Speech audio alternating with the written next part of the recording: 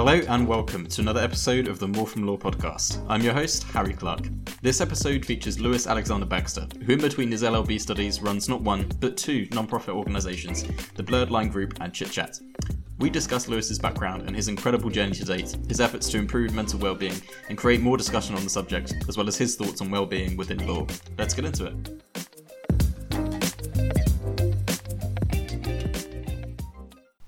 So hi Lewis, thanks so much for coming on the show. It's a pleasure, thank you. No, it's a pleasure to speak with you, and I know that we've spoken a few times in the past. I've had you feature on my Lawyers of LinkedIn blog posts, and it's been great to see how all of your work has been developing since that point. It feels like I blink and there's another kind of project or startup or foundering that you've done to keep up with, and I think it's fantastic you've been able to balance this alongside all of your studies of things. But before we get too much into all of those endeavours, a nice little icebreaker question that I like to ask is, why did you want to be involved in the legal profession in the first place? What were your motivations? And for the people who haven't met you, what's your sort of background today? Yeah, so I'm a law student at Durham University. I have been enjoying the law, I suppose, for many, many years, and just enjoyed reading around the subject. But I've always been quite honest, and I am always honest on interviews and when I'm questioned about why I want to enter the legal profession. And I don't know yet. I think the key thing is it's a really exciting subject to study. There's lots of elements of the law which is so great, which is part of our everyday life, from property to criminal law, which has always got me interested when I was a little kid, watching like crime dramas and stuff. I just think it's because it's so diverse and there's so many different ways you can go into the law. No, that's awesome. And I guess you've taken those kind of motivations and really kind of extended it beyond your studies to all of these groups and these projects that you've been involved in getting started with. And so I know that when we first started talking on through LinkedIn, you were about to have your launch event for the Blurred Line Group, which was really exciting. And to see how it's kind of grown and how it's become this huge passion project, I think for you has been just really, really fascinating and really inspiring. So I guess going back to that original point, right before the launch event, about to kind of get the whole Blurred Line thing off the ground, what was the kind of inspiration and the kind of mission statement, I guess, for wanting to put that together and to put it into the public sphere? I think it's twofold, really. My story, my background in getting involved in mental health comes from certainly a personal experience, a lived experience with mental health. So I suffered from depression in late 2015, and for the majority of 2016, I postponed my studies. I was doing my A-levels, and it was really tough. I was in the real iron grip of depression. It wasn't a time I look back on fondly. I lost a lot of weight. I lost all forms of communication and just enjoyment from life. And then with this depression, I tried to end my own life in March 2016, and that was almost the bottom of what it could have been. And from then on, though, the day after I spoke up to my parents and got onto the road of recovery. So obviously a lot of this is from personal experience. But then I've actually been involved in mental health projects, setting up projects in the past since being 18 probably. And what I noticed is this underwhelming lack of sort of support and any sort of guidance for projects out there. Funding is always the big one that projects need to get off the ground, survive and thrive and become better and help more people. So that's what the Blurred Line Group does. That's our mission. We want to support and provide guidance to mental health projects up and down the country. So we are the UK's first funding and support hub for local mental health. And we have quite a bottom-up approach. There's lots of fantastic big mental health charities out there that we all know and see on big advertising campaigns and things like that. But what we're here to do is support the local small projects who have to spend a lot of time fundraising and shaking buckets at community events. That's who we're there to support.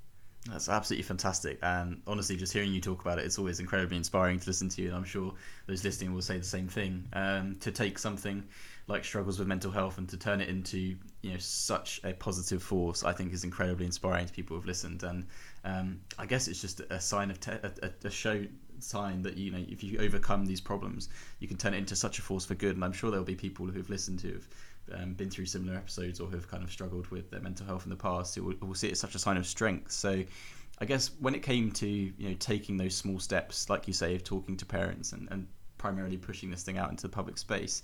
I can imagine that must have been really scary, right? To kind of, I guess, expose yourself in this way into all of the unfortunate misconceptions and stigmas that surround, mental health and everything like that.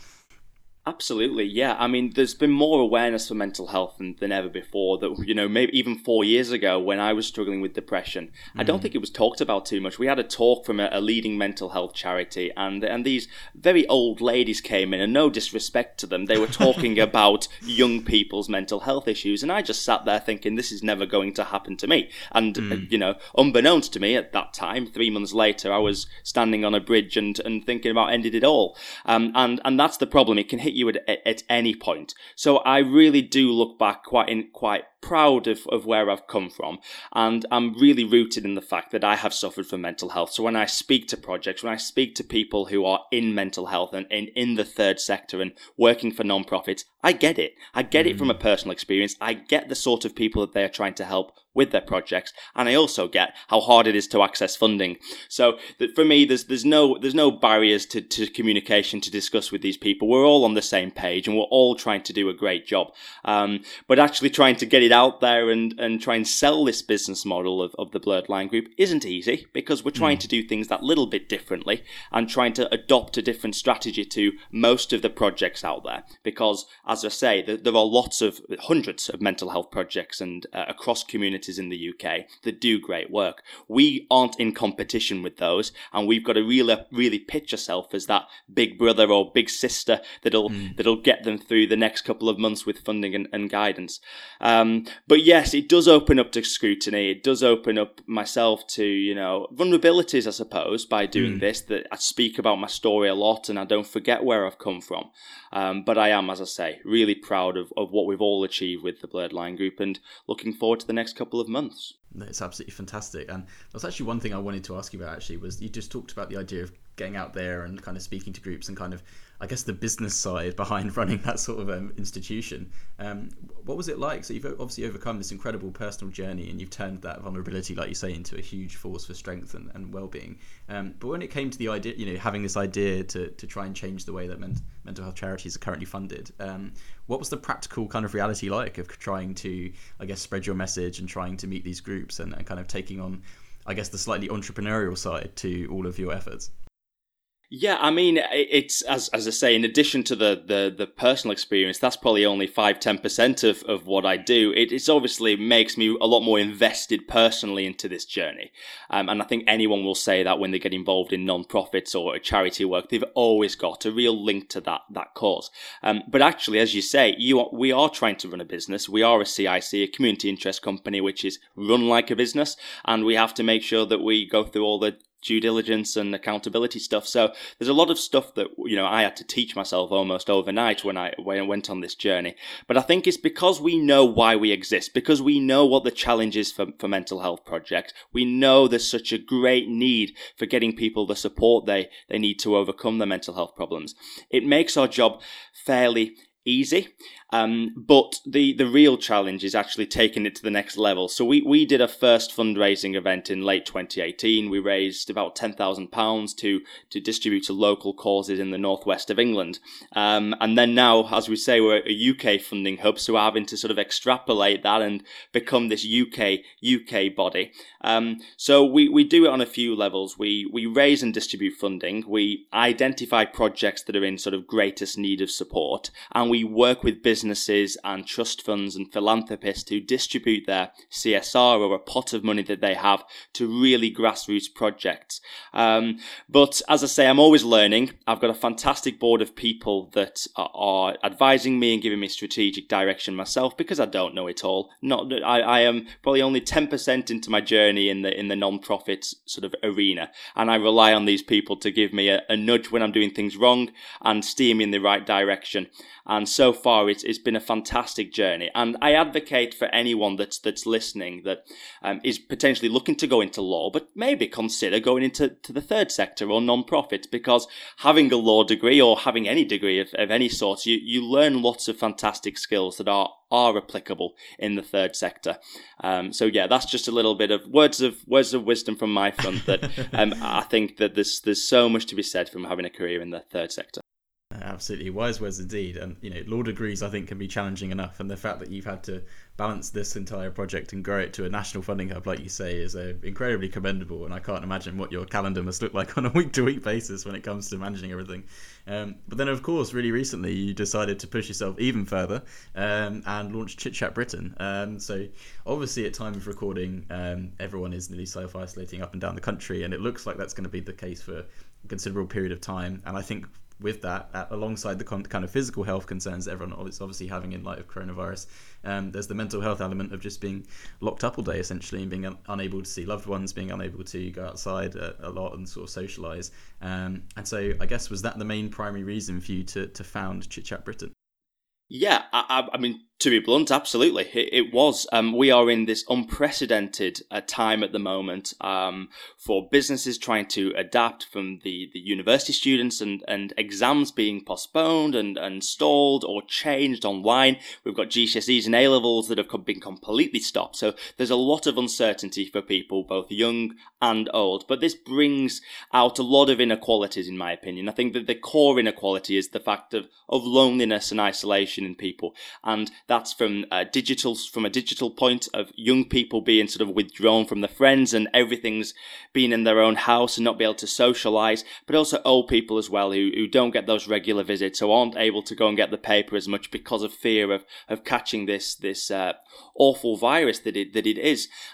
So yeah, Chit Chat Britain, we've got a very simple aim. We want to connect the nation through conversation, and we've got 3 ways of doing that. The first thing was our phone line that we launched 2 weeks ago. Yesterday was the first day that went live, and it's a 9 a.m. till 9 p.m. phone line 7 days a week, where our volunteers will be on call to answer calls from people who just want to chit chat. Now, we aren't for people who want support and advice and mental health support, but we can signpost people to those relevant services and charities.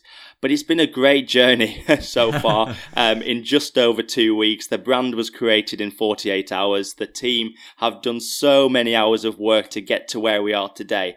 And so far, we've made a small impact, and we've got a lot of potential, I think, to unlock over the next couple of months. No, I think that's awesome, and it's such a great message of just kind of driving support through the conversation. And of course, I'm guessing in the whole launching of this whole project, everyone's working from home anyway, so I think you've had to be a kind of testament to your own principes in trying to communicate 100%. And get things off the ground, right? It has been so fun. I mean, people just think I'm mad, or just like, what are you doing with can you not just chill out for a little bit and just put your feet up? And I thought, no, absolutely not, because I'm an only child. I've got a mum who's not very well at the moment and hasn't been for about 6-7 months, so we are in a position where we are self-isolating in rural Lancashire. So I feel like I wanted to do something. So it is a bit of a selfish reason, to be honest with you. Chit Chat was formed on my loneliness and the fact that I really struggled at the moment to connect with people, because we can't go out and grab that coffee or grab that pint with our friends anymore. So it was that reason that I think there's a lot of people in that position, and a lot of the volunteers that have come on board as well have really jumped on board, jumped on the ship of Chit Chat Britain, and are making a great difference. But it has been a bit of a whirlwind, to say the least. No, I can imagine that. And whilst you might say it's a selfish reason to start it, I think it's such a selfless cause, and the fact it's going to help so many people is incredibly admirable. And I did want to ask for your thoughts on this, as someone who's obviously really big within the charity space, especially in the realms of mental health. In the kind of current circumstances, I guess, we find ourselves in, I think if we'd have been talking, the beginning of March even, it's currently just the beginning of April, about the situation we currently find ourselves in, I think everyone would have called us barking mad if we thought that we'd all be locked up in our homes and kind of in this current state of affairs. So, I mean, I guess from a personal perspective, what's been your kind of advice or your kind of approach to managing your mental health and making sure you've got that mental well-being in these, as we say, incredibly unpredictable and kind of uncertain times we find ourselves in? I think that the core message I've said to people on social media, people that have reached out to business networks, to family, friends, is just to be okay with the fact that this is a really tough time, and just let those emotions out, whatever they are. There's no point bottling them up, because we are all in this together. And I think communication and just getting off those thoughts and anxieties and worries off our chest is number one.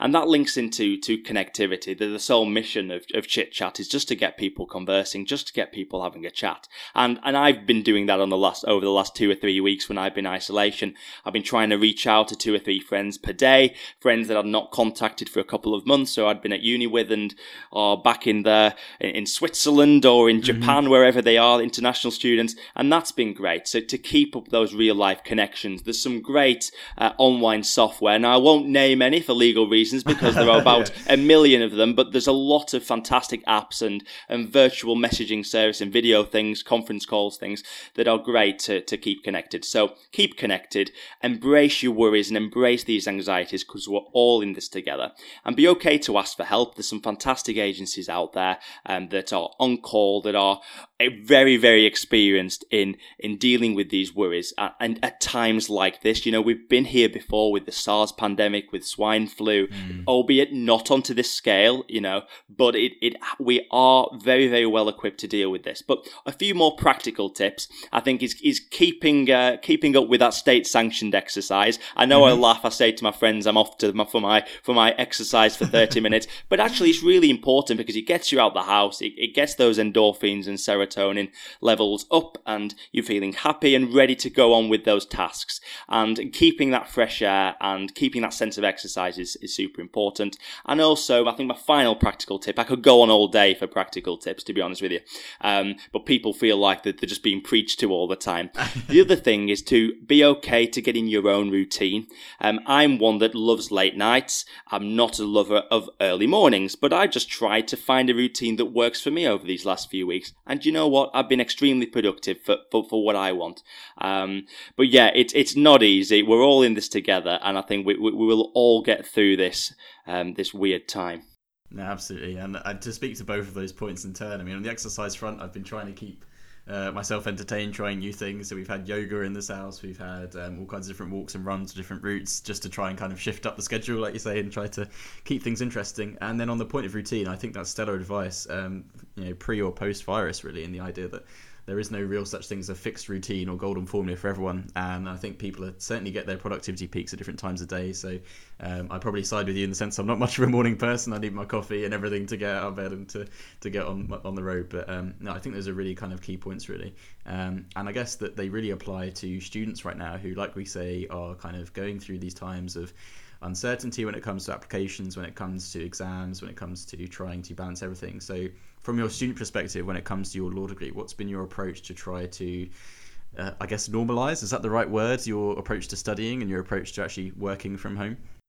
Yep. So, I mean, just to caveat, I postponed my studies a few months ago for personal reasons, but I've had a lot of friends that are obviously continuing with their law degree. I'm rejoining second year in October, but I've had a lot of people just say, what can I reasonably do? And I think the good thing is that universities are doing their best to mitigate this. Are getting, I think they're calling it the no detriment policy, which is supporting students to look at the work that they've had over the year and ensure that they don't get a lower grade than that. And I think that's a fair approach. But I think it comes back to routine. We're all at home. Everyone's in the same boat. We're not able to go to the library. People aren't able to get those extra one-to-one sessions with tutors.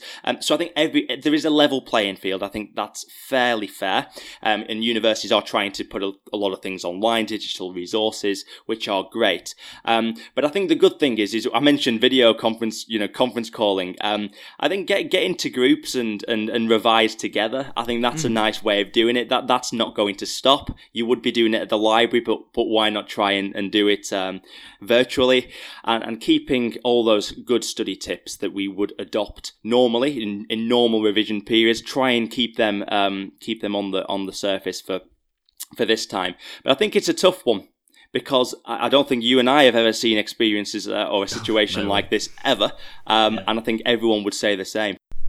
There was a really great quote I read on Twitter the other day, which someone said, "You're not working from home, you are coping from home in the midst of a pandemic." And I just think that summarizes attitudes that we need to have, like we kind of touched on before, and being okay not to be okay, and to kind of vocalize those feelings and to recognize that the struggles you are going through are being felt universally across the country and even the world, which is just boggling. But I think what's been really kind of heartening to see is that in light of all of these kind of doom and gloom headlines that you read and all of the kind of struggles that everyone's going through, we've still seen these incredible demonstrations of positivity and this kind of, I guess, British jingoism that you can only get from the UK when it comes to applauding our carers. I've got friends and family who are working in the NHS, and to see their reaction to all of the support has been absolutely incredible. And to see your efforts be realised with it when it comes to Chit Chat as well, I think it just goes to show that really in times of adversity you can actually find some incredible signs of progress really and demonstrate a real kind of movement forward. Absolutely. I think there's two core things that I've taken from this, from not a personal level, just from looking at society from an objective standpoint. And it is the overwhelming sense of community that we've seen on a local level. That sense of community has always been there, but I think it's been bubbling under the surface for quite a few years. And I think that now we've started to see where everyone's had to rally together, where our frontline workers and NHS staff are being applauded on the street, which is absolutely fantastic. It's magnificent to see, because they do a sterling job year in, year out. But I think at this time, when we know that there is a global pandemic that is extremely worrying for many people and extremely disruptive, it's great to see that. But a lot of other community work as well, from local charities and food banks and businesses donating their time and money and expertise to help grow projects from the ground up, is absolutely fantastic. And the second thing is the optimism and positivity of people that are at home. So it's looking at this situation and thinking, you know what, it could be worse or it could be a lot better, but you know what, I'm going to use this time for a bit of self-development or self-reflection and look at those long-term goals. Because 3 weeks ago, I'll be honest, our business plan for TBLG was completely eradicated overnight, and I've been on the phone to quite a lot of non-profit leaders and chief executives who have been my mentors over the last over the last few months, and they were saying this is unprecedented times for charities, with the likes of Oxfam and the Children's Society and Cancer Research closing all of their stores and shops, which loses about 12 or 13 million pounds of income per year. It's unprecedented for even the top leaders in this. But it's great for people to self-reflect. It's great for people to think about short-term and long-term goals and be quite adaptive to this situation. So I've got friends that are starting a language course. If you so wish, you start a language course or do a bit of learn a new instrument or learn a new skill. There's a lot to be said for that, but there's also a lot to be said for just sitting there and reflecting on this time. No, absolutely. I might have to brush up on my A-level German a bit. Now I've got the time. Sprechen Sie Deutsch? I can remember. I can remember. No, not much. Say hello. That's about ein bisschen. Yeah. That's our limit. Nicht mal. Yeah, no. I won't ever take this podcast bilingual. I'll guarantee you that. Yeah.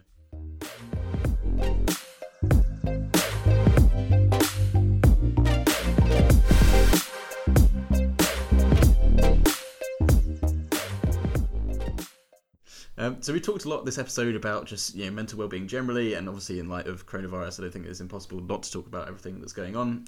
But I did want to catch your thoughts about it in the legal profession, and I guess for a caveat for this type of conversation, we'll have to kind of assume that it's again under these kind of quote unquote normal circumstances, really. And we actually discussed this topic a little bit in that Lawyers of LinkedIn interview that I kind of talked about at the beginning on my blog, and it was just really interesting, I guess, to hear your thoughts as a student who's still so young and yet to even step foot, I guess, inside the legal profession, to have such incredible kind of insight into mental well-being within the legal industry, really. But I guess, as a kind of quick question, what do you think are kind of some of the biggest challenges or biggest kind of problems that I think the industry is facing when it comes to the realms of mental well-being?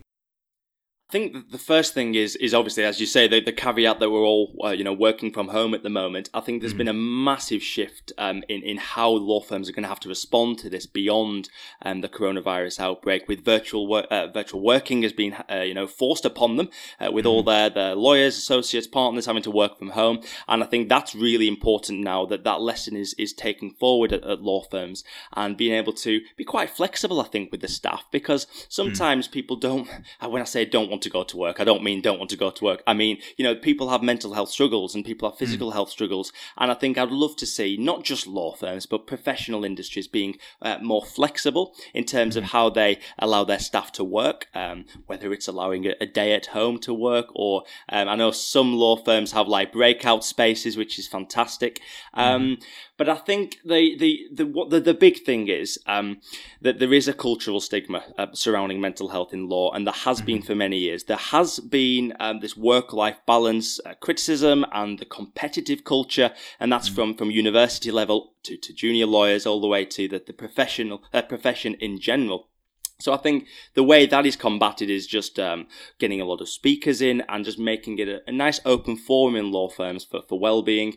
But I am a skeptic of these sort of well-being weeks and desktop yoga or whatever that we see propping up in city firms and, as I say, not just law firms. I think that we have to have a real holistic approach to mental health and well-being in law firms and to the profession in general. So I've not really answered the question there. I think there's a lot of challenges to law firms, in short, but it's not just the law profession. For sure. And I think one of the reasons it's so hard to answer that is because, for a start, there's quite a few, and also just, I guess, getting a full picture understanding of it across the profession, across levels of seniority, is extremely difficult. I think I read a report recently that something like 30% of those who were surveyed in America, attorneys, were struggling with some kind of alcohol or drug dependency in the legal profession. And of course, those kind of problems don't just get openly talked about in the office for all the kind of reasons of stigma and lack of support and resources like we talked about, really. So I guess going forward and taking this coronavirus as a potential teaching point, regardless of whatever the problems are, what do you think it would be best for law firms to, I guess, change, or to have this new approach to move away from the desktop yoga like we talked about, and to have that real serious conversation and a meaningful change in the profession? I think my go-to, I as you are, very interested in AI and tech, and I think there could be a lot to be said for integrating more of maybe an anonymous chat system for staff and taking things where staff every day when they're logging in can sort of remark what they're feeling and their worries and things like that of the day. I think there needs to be a lot more transparency in the legal sector and other sectors as well, in order to just allow staff every day or select times during the day or during the week just say how they're feeling. Anonymously is always good to get the people to really say what they are feeling. And I think, as I said, desktop yoga is, yes, fantastic. Mindfulness sessions are fantastic, but let's not just limit them to once a month or once every 6 months. Let's get a really integrative approach, holistic approach to mental health. There's lots of factors to it. So as you mentioned, alcohol and drugs is a big concern amongst, most professions. You've also got, the other thing that I was thinking of, sort of financial issues, that is a real struggle for people, especially in London that are starting out a career. So I think you've got to not look at mental health as this box. You've got to see it as being linked to lots of other things, such as drugs, alcohol, financial issues. And I think our experiences in law largely depend on where we come from, our education, our age, our background, socioeconomic factors. So we can't just see it as a label as mental health. Let's have this full holistic approach to sort of countering this issue. But honestly, as someone that's been in the industry for not the law industry, but in mental health for about 4 years now, it's really, really tough, and it's not going to be solved overnight. Absolutely. And so I guess that leads really nicely to my final question, which is, you've done all these incredible projects in the last 4 years. What's to come in the next 4? What would you say is your kind of overarching mission statement that it is you want to achieve when it comes to these 2 projects and any other more that might come along in future? Someone asked me this morning, what do I want to do next week? And I said, I don't know what I want to do tomorrow. Never mind next week. I am always a flexible guy. I've lots of ideas. I'd love to work in a non-profit, ultimately, a national non-profit. But I think, I would like a career in law. What that looks like changes every couple of weeks at the moment. And once I get back onto the study in October, I think things may come a little bit clearer for me. But I love my public speaking. I love the charity work and non-profit work that I do, and I hope that remains part of my career, whatever I do in the future. Absolutely, and I can just tell from listening to talk to you that all of that passion is clearly coming through when it comes to you talking about all of these incredible projects you're doing, and your kind of passion for making, I guess, mental health and mental well-being a real kind of factor of importance, not just in law but in every industry and across the country, as you say. For people who are wanting to learn more about yourself and learn more about the Blurred Line Group and Chit Chat, where can people go to keep up with all your content and to engage with all your resources? Well, if you want some great cookery recipes, my Instagram is always a good place to go for that. Lewis A. Baxter. I just enjoy cooking in my spare time, as you do. I also, obviously, Chit Chat Britain is at Chit Chat Britain on all the socials, and the Blurred Line group is on social media as well. So that's always the best part. We are very digital. We are doing a lot on social media to try and engage with young people and people of all ages. So that's the best place to find us. Thanks so much for listening to this episode of the More From Law podcast. If you enjoyed the episode and want to support the show, please share it with your network and leave a review on the iTunes store. It's really appreciated. If you want to stay up to date on the show, follow and subscribe to the More From Law podcast on your podcast platform of choice, or follow me on Instagram, Twitter and LinkedIn at the profile Harry Clark Law. See you in the next episode.